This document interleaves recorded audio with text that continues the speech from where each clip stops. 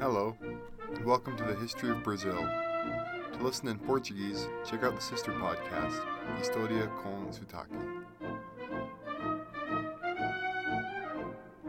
Episode 3, The Kingdom of Portugal.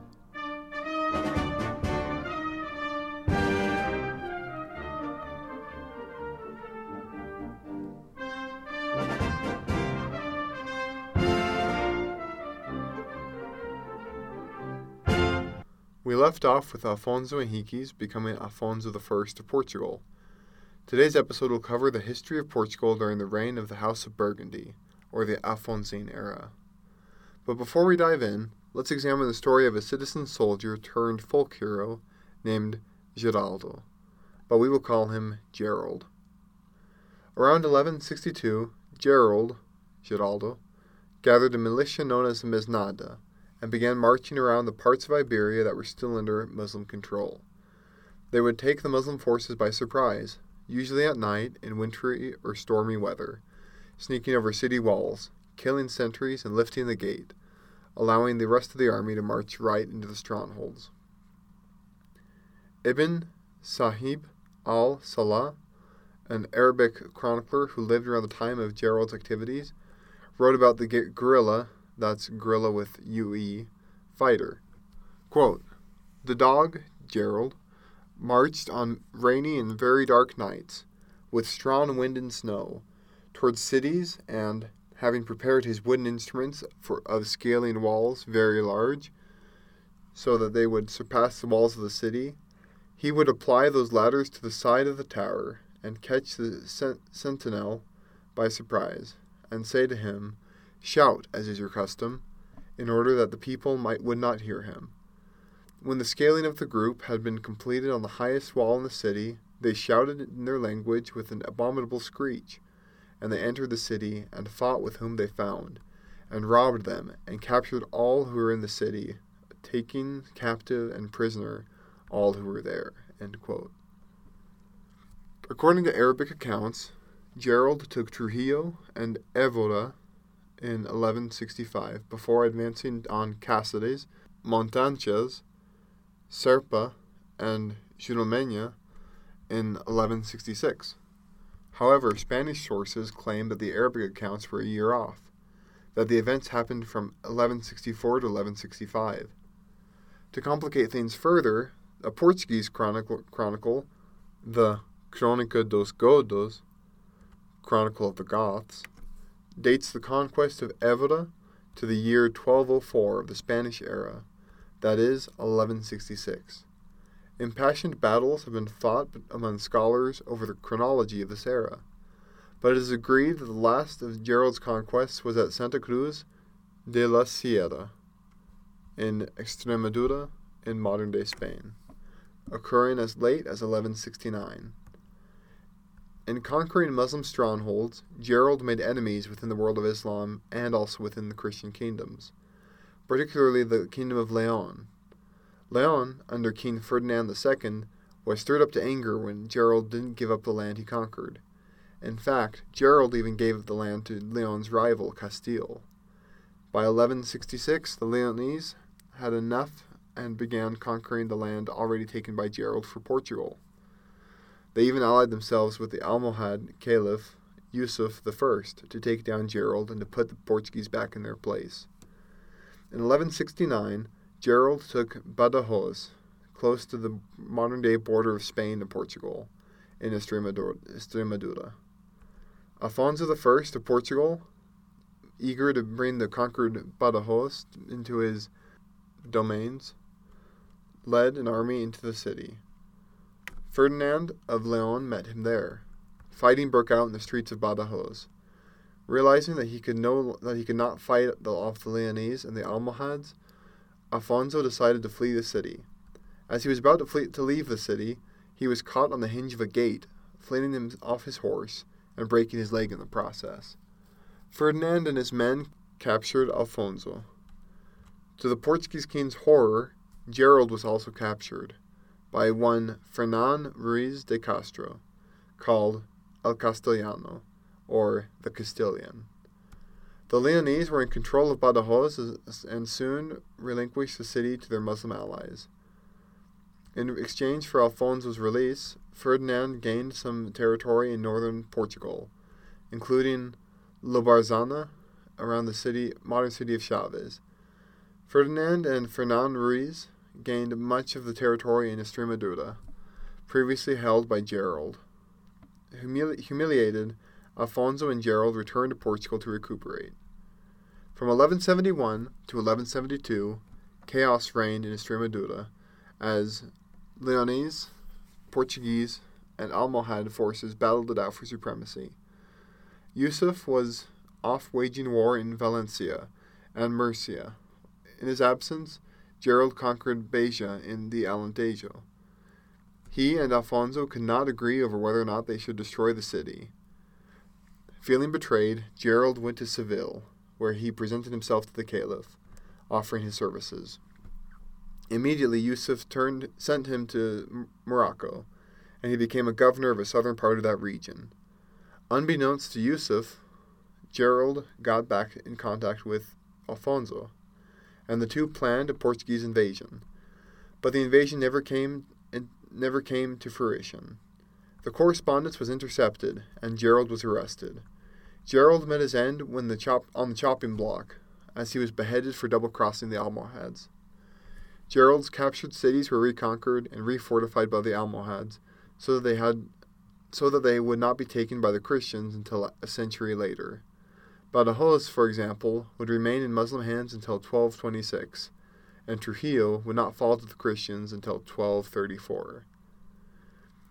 Gerald, known as Geraldo Sem Pavor, or Gerald the Fearless, became a Portuguese legend. He even appears in the Lusíads, written by Portugal's greatest poet, Luís Vaz de Camões. The 8th canto of the Lusíads reads, quote, "The dauntless Gerald, in his left he bears 2 watchmen's heads, his right the falchion rears. The gate he opens, swift from ambush rise, his ready bands, the city falls his prize. Evora still the grateful honor pays, her bannered flag the mighty deed displays. There frowns the hero, in his left he bears the 2 cold heads, and his right the falchion rears." End quote. The city of Évora honors Gerald with a place on its coat of arms. The central plaza, the Praça do Geraldo, is also named after him. His success and independence have suggested parallels with the Castilian hero El Cid, and Gerald has been called the Cid of Portugal, or the Portuguese Cid. But not without some controversy. To certain Spanish scholars, a mere guerrilla fighter has no business consorting with El Cid. Legends grew surrounding Gerald's life, some saying that he was noble-born, or that he disguised himself as a troubadour before the conquest of Évora, and entered the city himself using a ladder made of spears. Though the whereabouts of Gerald's severed head are unknown, the fame of the fearless Portuguese hero still reverberates from Évora throughout the country.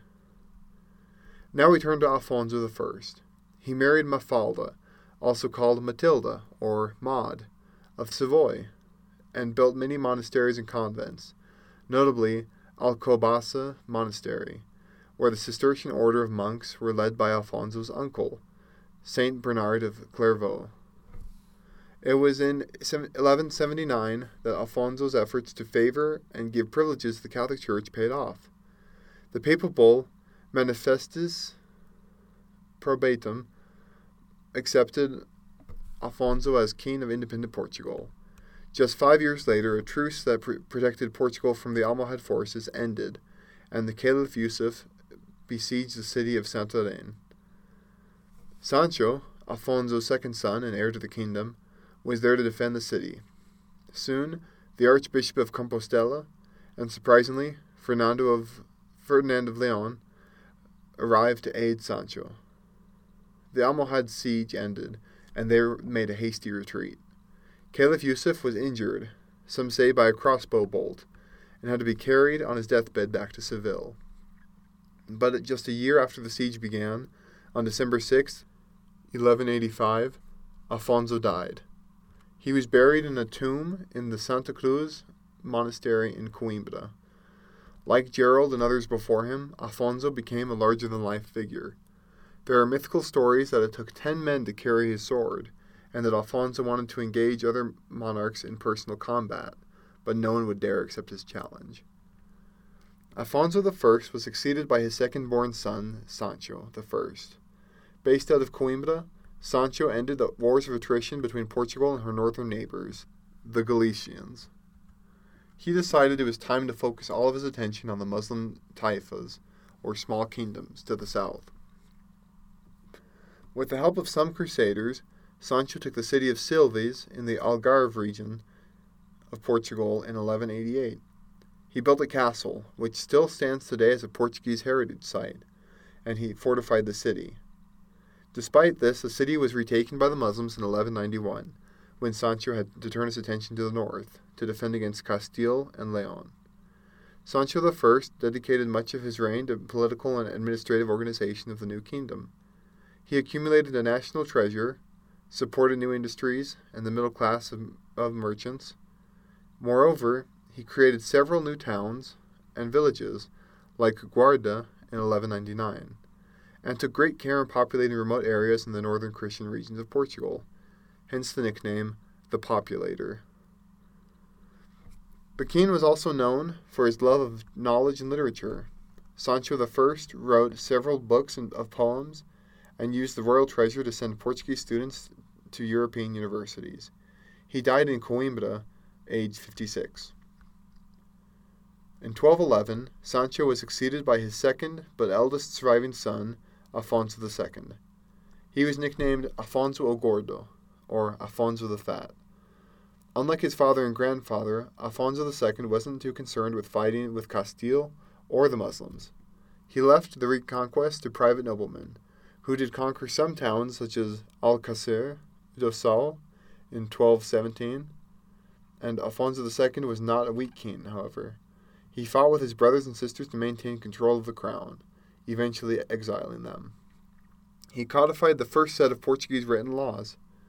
He sent ambassadors to European kingdoms on the other side of the Pyrenees, and began trading with them.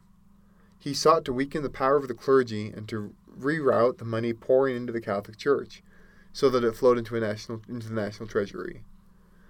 This led to a serious conflict between Portugal and the Pope. Pope Honorius III even excommunicated Afonso, who died in 1223, before he was able to make amends. Afonso the Fat was succeeded by his son Sancho II, or Sancho the Pious. Sancho II inherited his father's troubles with the Catholic Church. He signed a treaty of 10 articles with the Pope, but Sancho quickly set aside his obligations. Like his namesake and his father's namesake, Sancho was a warrior, bent on the completion of the Reconquista. From 1236 onwards, he conquered several cities in the Algarve and Alentejo. With all of his attention centered on military campaigns, internal disputes and designs for the throne arose. The noblemen conspired to overthrow him, while the middle-class merchants and the clergy fought for supremacy, leading the Archbishop of Porto to make a formal complaint to Pope Innocent IV. In his 1245 papal bull, Grandi non emerito, Innocent IV ordered that the people of Portugal choose a new king. Afonso, Count of Boulogne and brother of the Portuguese king, was invited by the nobles to take the throne, which he gladly did. A civil war lasted from late 1245 to mid-1247. A Castilian prince, Alfonso, intervened on the side of Afonso. The former retreated to help his father in the siege of Seville, allowing Sancho II to escape to Toledo, where he died a couple months later, with no legitimate sons to contest his brother's claim to the Portuguese throne. Afonso III was the first to use the title King of Portugal and the Algarve, beginning in 1249. To become such, he had to abdicate his rights to the county of Boulogne, on the English Channel in modern-day France. He also divorced his wife Matilde in order to marry Beatrice of Castile, the illegitimate daughter of Alfonso X, King of Castile. This was the same Alfonso that helped Afonso III in the Civil War. Alfonso's father, Ferdinand III, was the one responsible for the reconquest of not only Seville, but also Córdoba, both old capitals of Al-Andalus, or Muslim Spain. Ferdinand III also unified Castile and Leon, passing down the United Kingdom to his son in 1252. He would later be canonized in 1671, and he is known in Spanish as Fernando el Santo, or San Fernando Rey. Afonso III went out of his way to please the middle class of Portugal. In 1254, in Leiria, a city in central Portugal, Afonso held the first session of the Cortes, a general assembly that represented the nobility and the middle classes, with representatives from all municipalities in the kingdom. Laws were made to prevent the upper classes from abusing the rest of the population. Afonso founded many towns and upgraded some towns to cities. Instead of debasing coinage like his predecessors did to make money, Afonso III taxed the mercantile classes and the church. He was naturally excommunicated, and the implementation of these new taxes may have precipitated his death. A series of wars broke out between Portugal and Castile over the ownership of the Algarve, which had been conquered by the Christians during Afonso's reign. In 1267, the Treaty of Badajoz was signed, fixing the southern border between the two kingdoms, a border that remains until today. In 1279, Afonso III died, and the title of king was passed to his son Denis. Denis was known as the farmer king and the poet king. He ruled the Kingdom of Portugal and the Algarves for over 46 years, and is remembered as a major contributor to the formation of a sense of national identity and an awareness of Portugal as a nation-state. In 1288, Denis managed to persuade Pope Nicholas IV to issue a papal bull that separated the Order of Santiago in Portugal from that in Castile, to which it had been subordinate. In 1289, he swore to protect the Church's interests in Portugal, and signed an agreement to do just that with Pope Nicholas IV. In 1290, he imposed judicial reforms to centralize royal power. He created the first university in Portugal at Coimbra in that same year. He also instituted Portuguese as the official language of the court and rid the military of foreign orders and influences. He set up the Bolsa de Comercio, the first documented form of marine insurance in Europe, in 1293. He encouraged mining of sulfur, silver, and tin and iron, and he organized the export of crops, salt, and salted fish to England, Flanders, and France. In 1308, he signed the first Portuguese commercial agreement with England. 9 years later, he hired the Genoese merchant sailor Manuel Passanha and his men as captains of the king's galleys, founding the Portuguese Navy, which would later become very important to our next episode. In 1312, Pope Clement V declared the Knights Templar to be heretics and ordered their annihilation. Denis gathered the surviving knights in 1319 to form the Order of Christ, a distinctly Portuguese military order. Clement's successor, John XXII, recognized this order and its right to inherit Templar assets and property. During Denis's reign, Lisbon became one of the great cities of Europe, earning its place as a center of culture and learning. Denis himself wrote several books on everything from government administration to hunting, science, and poetry. He also had many works translated into Galician Portuguese, an ancestor of modern Portuguese. Not only was he a patron of the arts and of troubadours, but he also was a producer of lyric poetry in the troubadour tradition.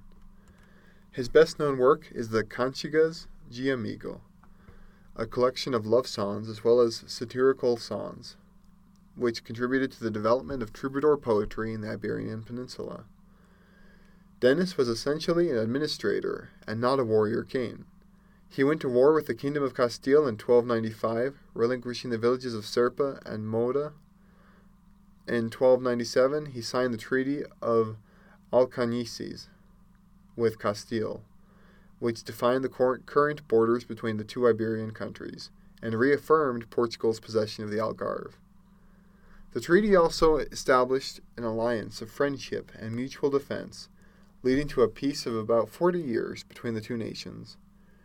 Dennis promoted development of the rural infrastructure, earning the nickname of the farmer, o lavrador.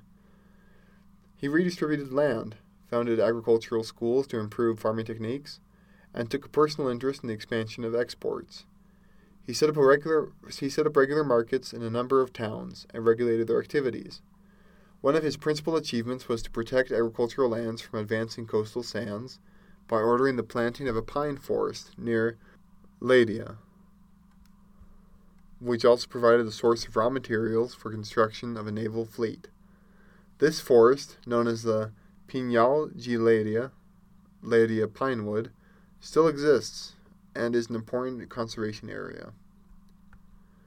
Toward the end of Dennis's life, the conflict arose between his two sons, Afonso, the legitimate heir, and Afonso Sanchez, the bastard son. Dennis preferred Afonso Sanchez over his rightful heir. Dennis's wife, Elizabeth, who would later become a saint, served as intermediary between her husband and Afonso when civil war broke out in 1322. Dennis, because he had granted many privileges to the nobles in the last years of his reign, had little popular support in the war. Afonso had the support of the common people in the cities. The war between father and son became a war between social classes. In one instance, Dennis was about to kill Afonso when Elizabeth intervened. And as legend holds, in 1323, the queen, mounted on a mule, positioned herself between the opposing armies on the field of the Battle of Alvalade in order to prevent the combat. Peace returned in 1324, when Afonso Sanchez was sent into exile, and the Infante swore loyalty to the king. Dennis died in January 1325, passing the kingdom of Portugal to his son Afonso. Dennis became very famous, even being mentioned in Dante Alighieri's Divine Comedy, written in Italy during Dennis's reign. Dennis was first called Father of his Country, Pai de Patria, by the historian Duarte Nunes de Leão in 1600, and the name stuck. Afonso IV's reign was marked with conflict with Castile. His daughter Maria was married to Alfonso XI of Castile, but the Castilian king publicly humiliated Maria by taking a mistress. Afonso had his son Peter marry a Castilian princess Constanza, who was Alfonso the 11th's wife before he married Maria. The bad blood between the two kingdoms boiled over into a 4-year war, ending in 1339. Afonso IV and Alfonso the 11th, put their differences aside to defeat the Muslims at the Battle of Rio Salado in 1340. The later years of Alfonso IV's reign were met with intrigue, in part because Castile fell into a civil war. Peter, Afonso's son and heir, lost his wife Constanza when she died after giving birth to their third son. Peter then insisted on marrying Inez, one of Constanza's ladies-in-waiting, who had links to both the Portuguese and Castilian thrones. Peter's son and heir, Ferdinand, was very sickly. Ferdinand was Constanza's son. Meanwhile, Inez's sons thrived. Afonso watched in horror as he saw himself losing control of his court and his successors. He feared Castile was gaining too much influence in Portugal. So, he imprisoned Inez in a convent in Coimbra. In 1355, he ordered her murder. Upon learning that his lover was decapitated in front of their young child, Peter rebelled against his father. He raised an army and devastated the country between the Douro and Minho rivers. Early in 1357, Peter reconciled with his father, who died in the following May. Afonso IV is known for supporting the Portuguese navy as well as for keeping the peace. He ordered the first Portuguese maritime explorations, establishing the foundation of the Portuguese Empire. His conflict with Peter, as well as these explorations, were featured in the Lusíads of Camões. Peter I of Portugal succeeded his father in 1357. He was called Peter the Just, as well as Peter the Cruel. He is sometimes confused with his nephew, Peter of Castile. During Peter I's reign, he saw the dispensing of justice upon Inez's assassins. He had them extradited from Castile with help from his nephew, and had them brought before him so that he could rip their hearts out with his own hands, because of what they had done to his own heart. At least according to Fernão Lopes, a Portuguese historian born sometime between 1380 and 1390. According to legend, Peter later had Inez's body exhumed and placed upon a throne, dressed in rich robes and jewels, and required all of his vassals to kiss the hand of the deceased queen. However, contemporary evidence that the event occurred is minimal. Peter did have Inez's body removed from her resting place in Coimbra and taken to Alcobaça, where it was reburied in the royal monastery. Peter had 2 tombs constructed, one for each of them, so that they would see each other when rising at the Last Judgment. And the tombs show Peter and Inez facing each other, with the words, Até o fim do mundo, until the end of the world, inscribed on the marble. Peter was put to rest in the tomb he had built for himself when he died in 1367, having reigned for 10 years. His son, Ferdinand, succeeded him. Once known as Peter's sickly son, Ferdinand I was sometimes called Ferdinand the Handsome, or Ferdinand the Inconstant. Ferdinand was actually a descendant of Sancho IV of Castile, and thus had a claim to the Castilian throne. In 1369, he succeeded in taking the throne despite competition from the kings of Aragon and Navarre, and also from John of Gaunt, Duke of Lancaster in England, who was married to a Castilian princess. But Ferdinand's claim was contested by Henry, his second cousin. Ultimately, after some fighting, all parties were ready to accept the mediation of Pope Gregory XI.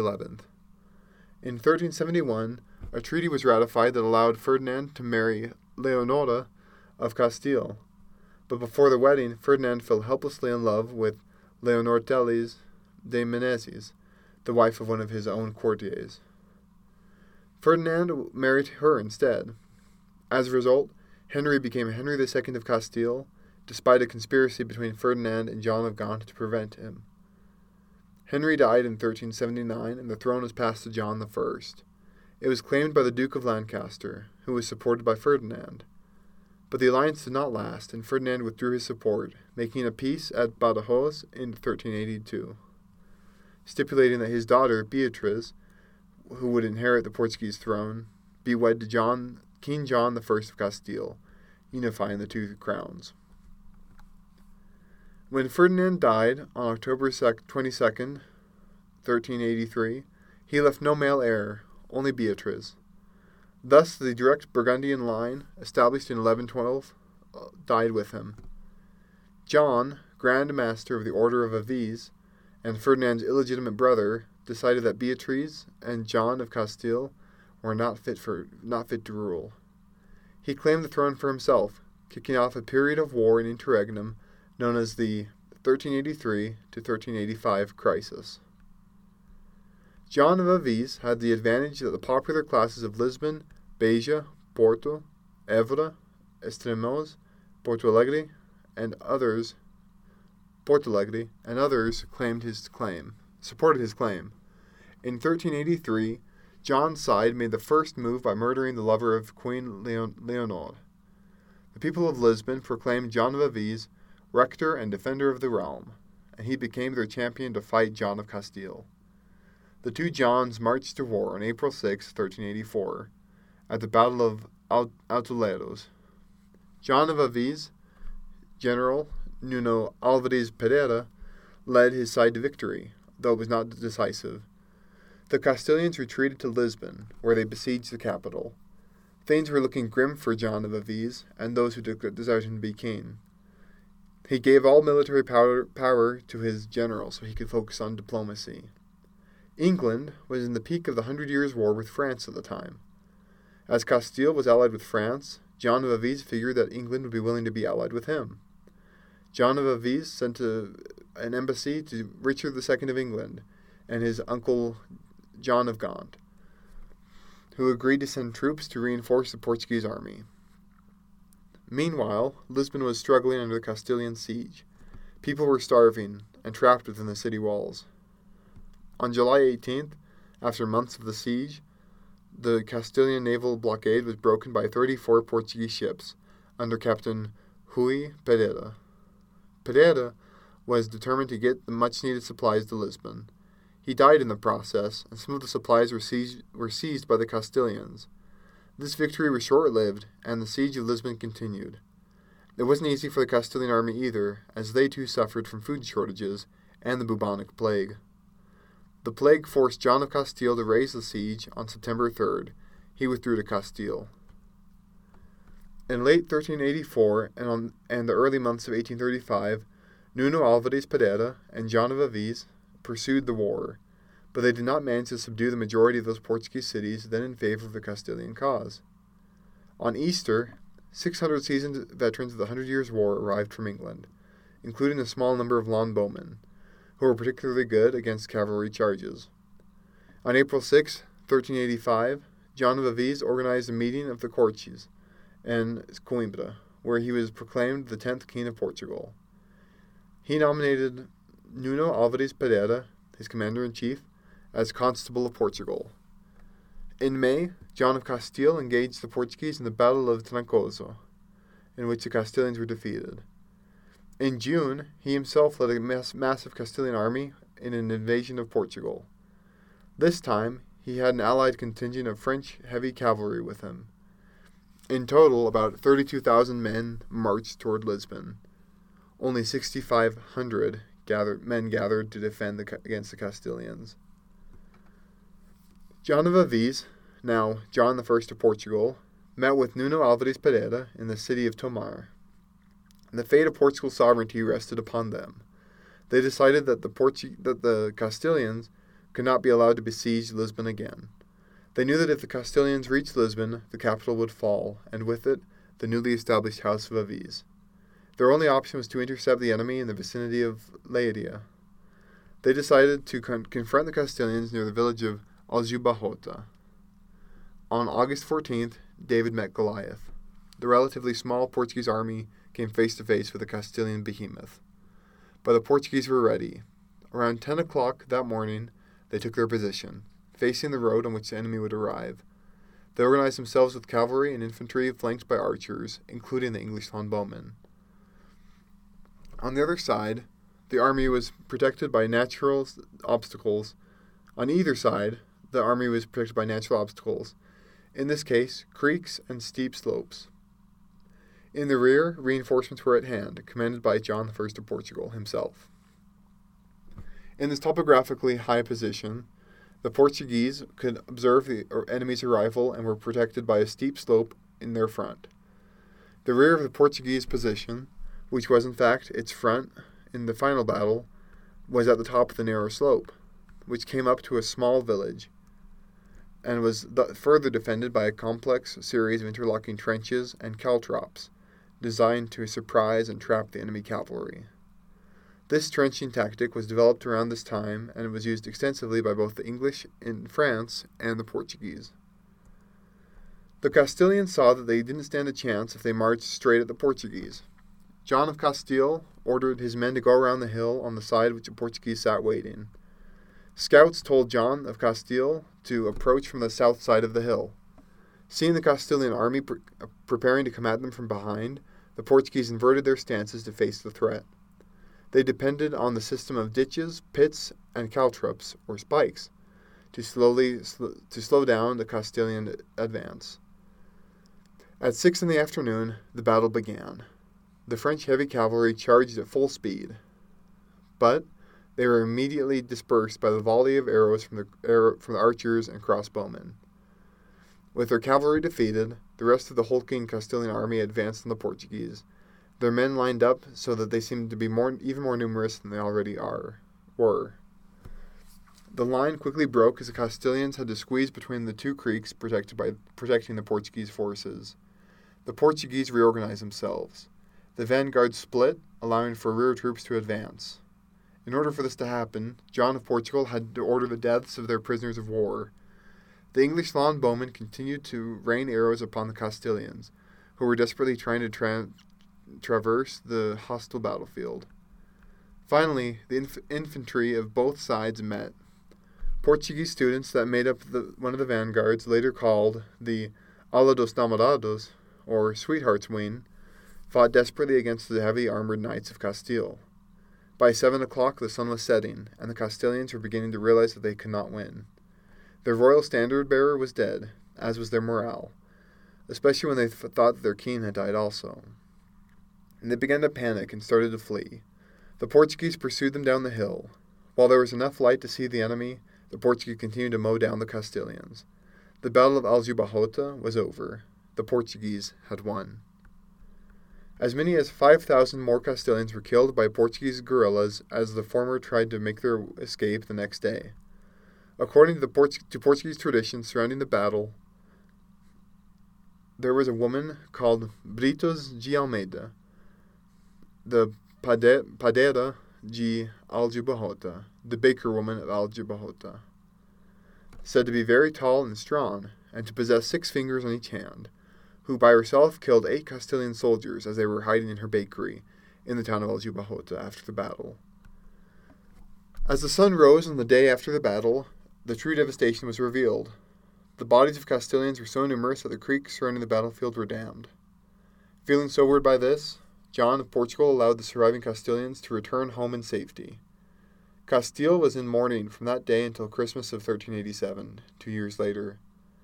In October 1385, Nuno Álvares Pereira led a preemptive attack against Mérida in Castilian territory, defeating an even larger Castilian army than at Aljubarrota in the Battle of Valverde de Mérida.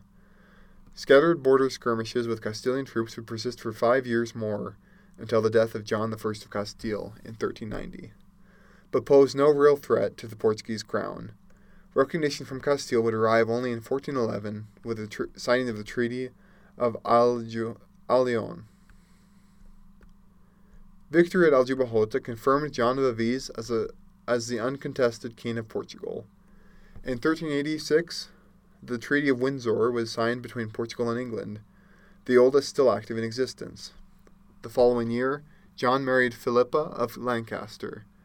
2 of their sons went on to be very important in Portuguese history, and will be discussed in the next episode. They were Edward, who became the 11th king of Portugal, and his son Henry, also known as Henry the Navigator. In commemoration of the Battle of Aljubarrota, the Portuguese erected the monastery of Saint Mary of the Victory, Portuguese Mosteiro de Santa Maria da Vitória. One of the best original examples of late Gothic architecture in Portugal. In 1393, a chapel in honor of St. Mary and St. George was erected in the place where the standard of Dom Nuno Álvares Pereira had been during the confrontation, allowing us to know the precise geographic location of the battle site.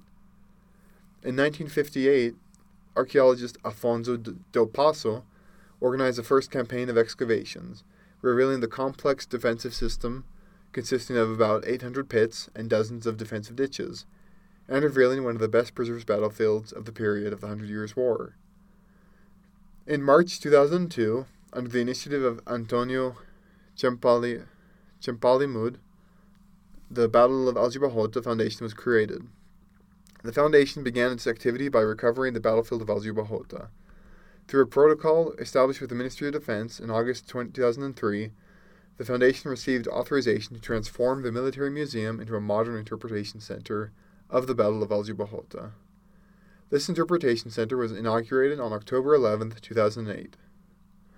On December 28, 2010, the Portuguese official journal published the Decret Law No. 18, 2010, which states the legal recognition of the battlefield of Aljubarrota with the category of National Monument. In regards to the Treaty of Windsor, it established a pact of mutual support between England and Portugal. Indeed, Portugal would use it against its neighbors in 1640 to expel the Spanish Habsburg kings from the country, and again during the Peninsular War. The Anglo-Portuguese alliance would also be used by Britain, in succession from England, in the Second World War, allowing the Allies to establish bases on the Azores during the 1982 Falklands War. Next time on the history of Brazil, we will finish our look at Portugal, with the history of the House of Aviz, including the story of Henry the Navigator and the precursors to, and the establishment of, the Portuguese Empire overseas. This will provide the context for the Portuguese arrival in Brazil in 1500 and the colonization that ensued. Thanks for listening, and this has been the History of Brazil.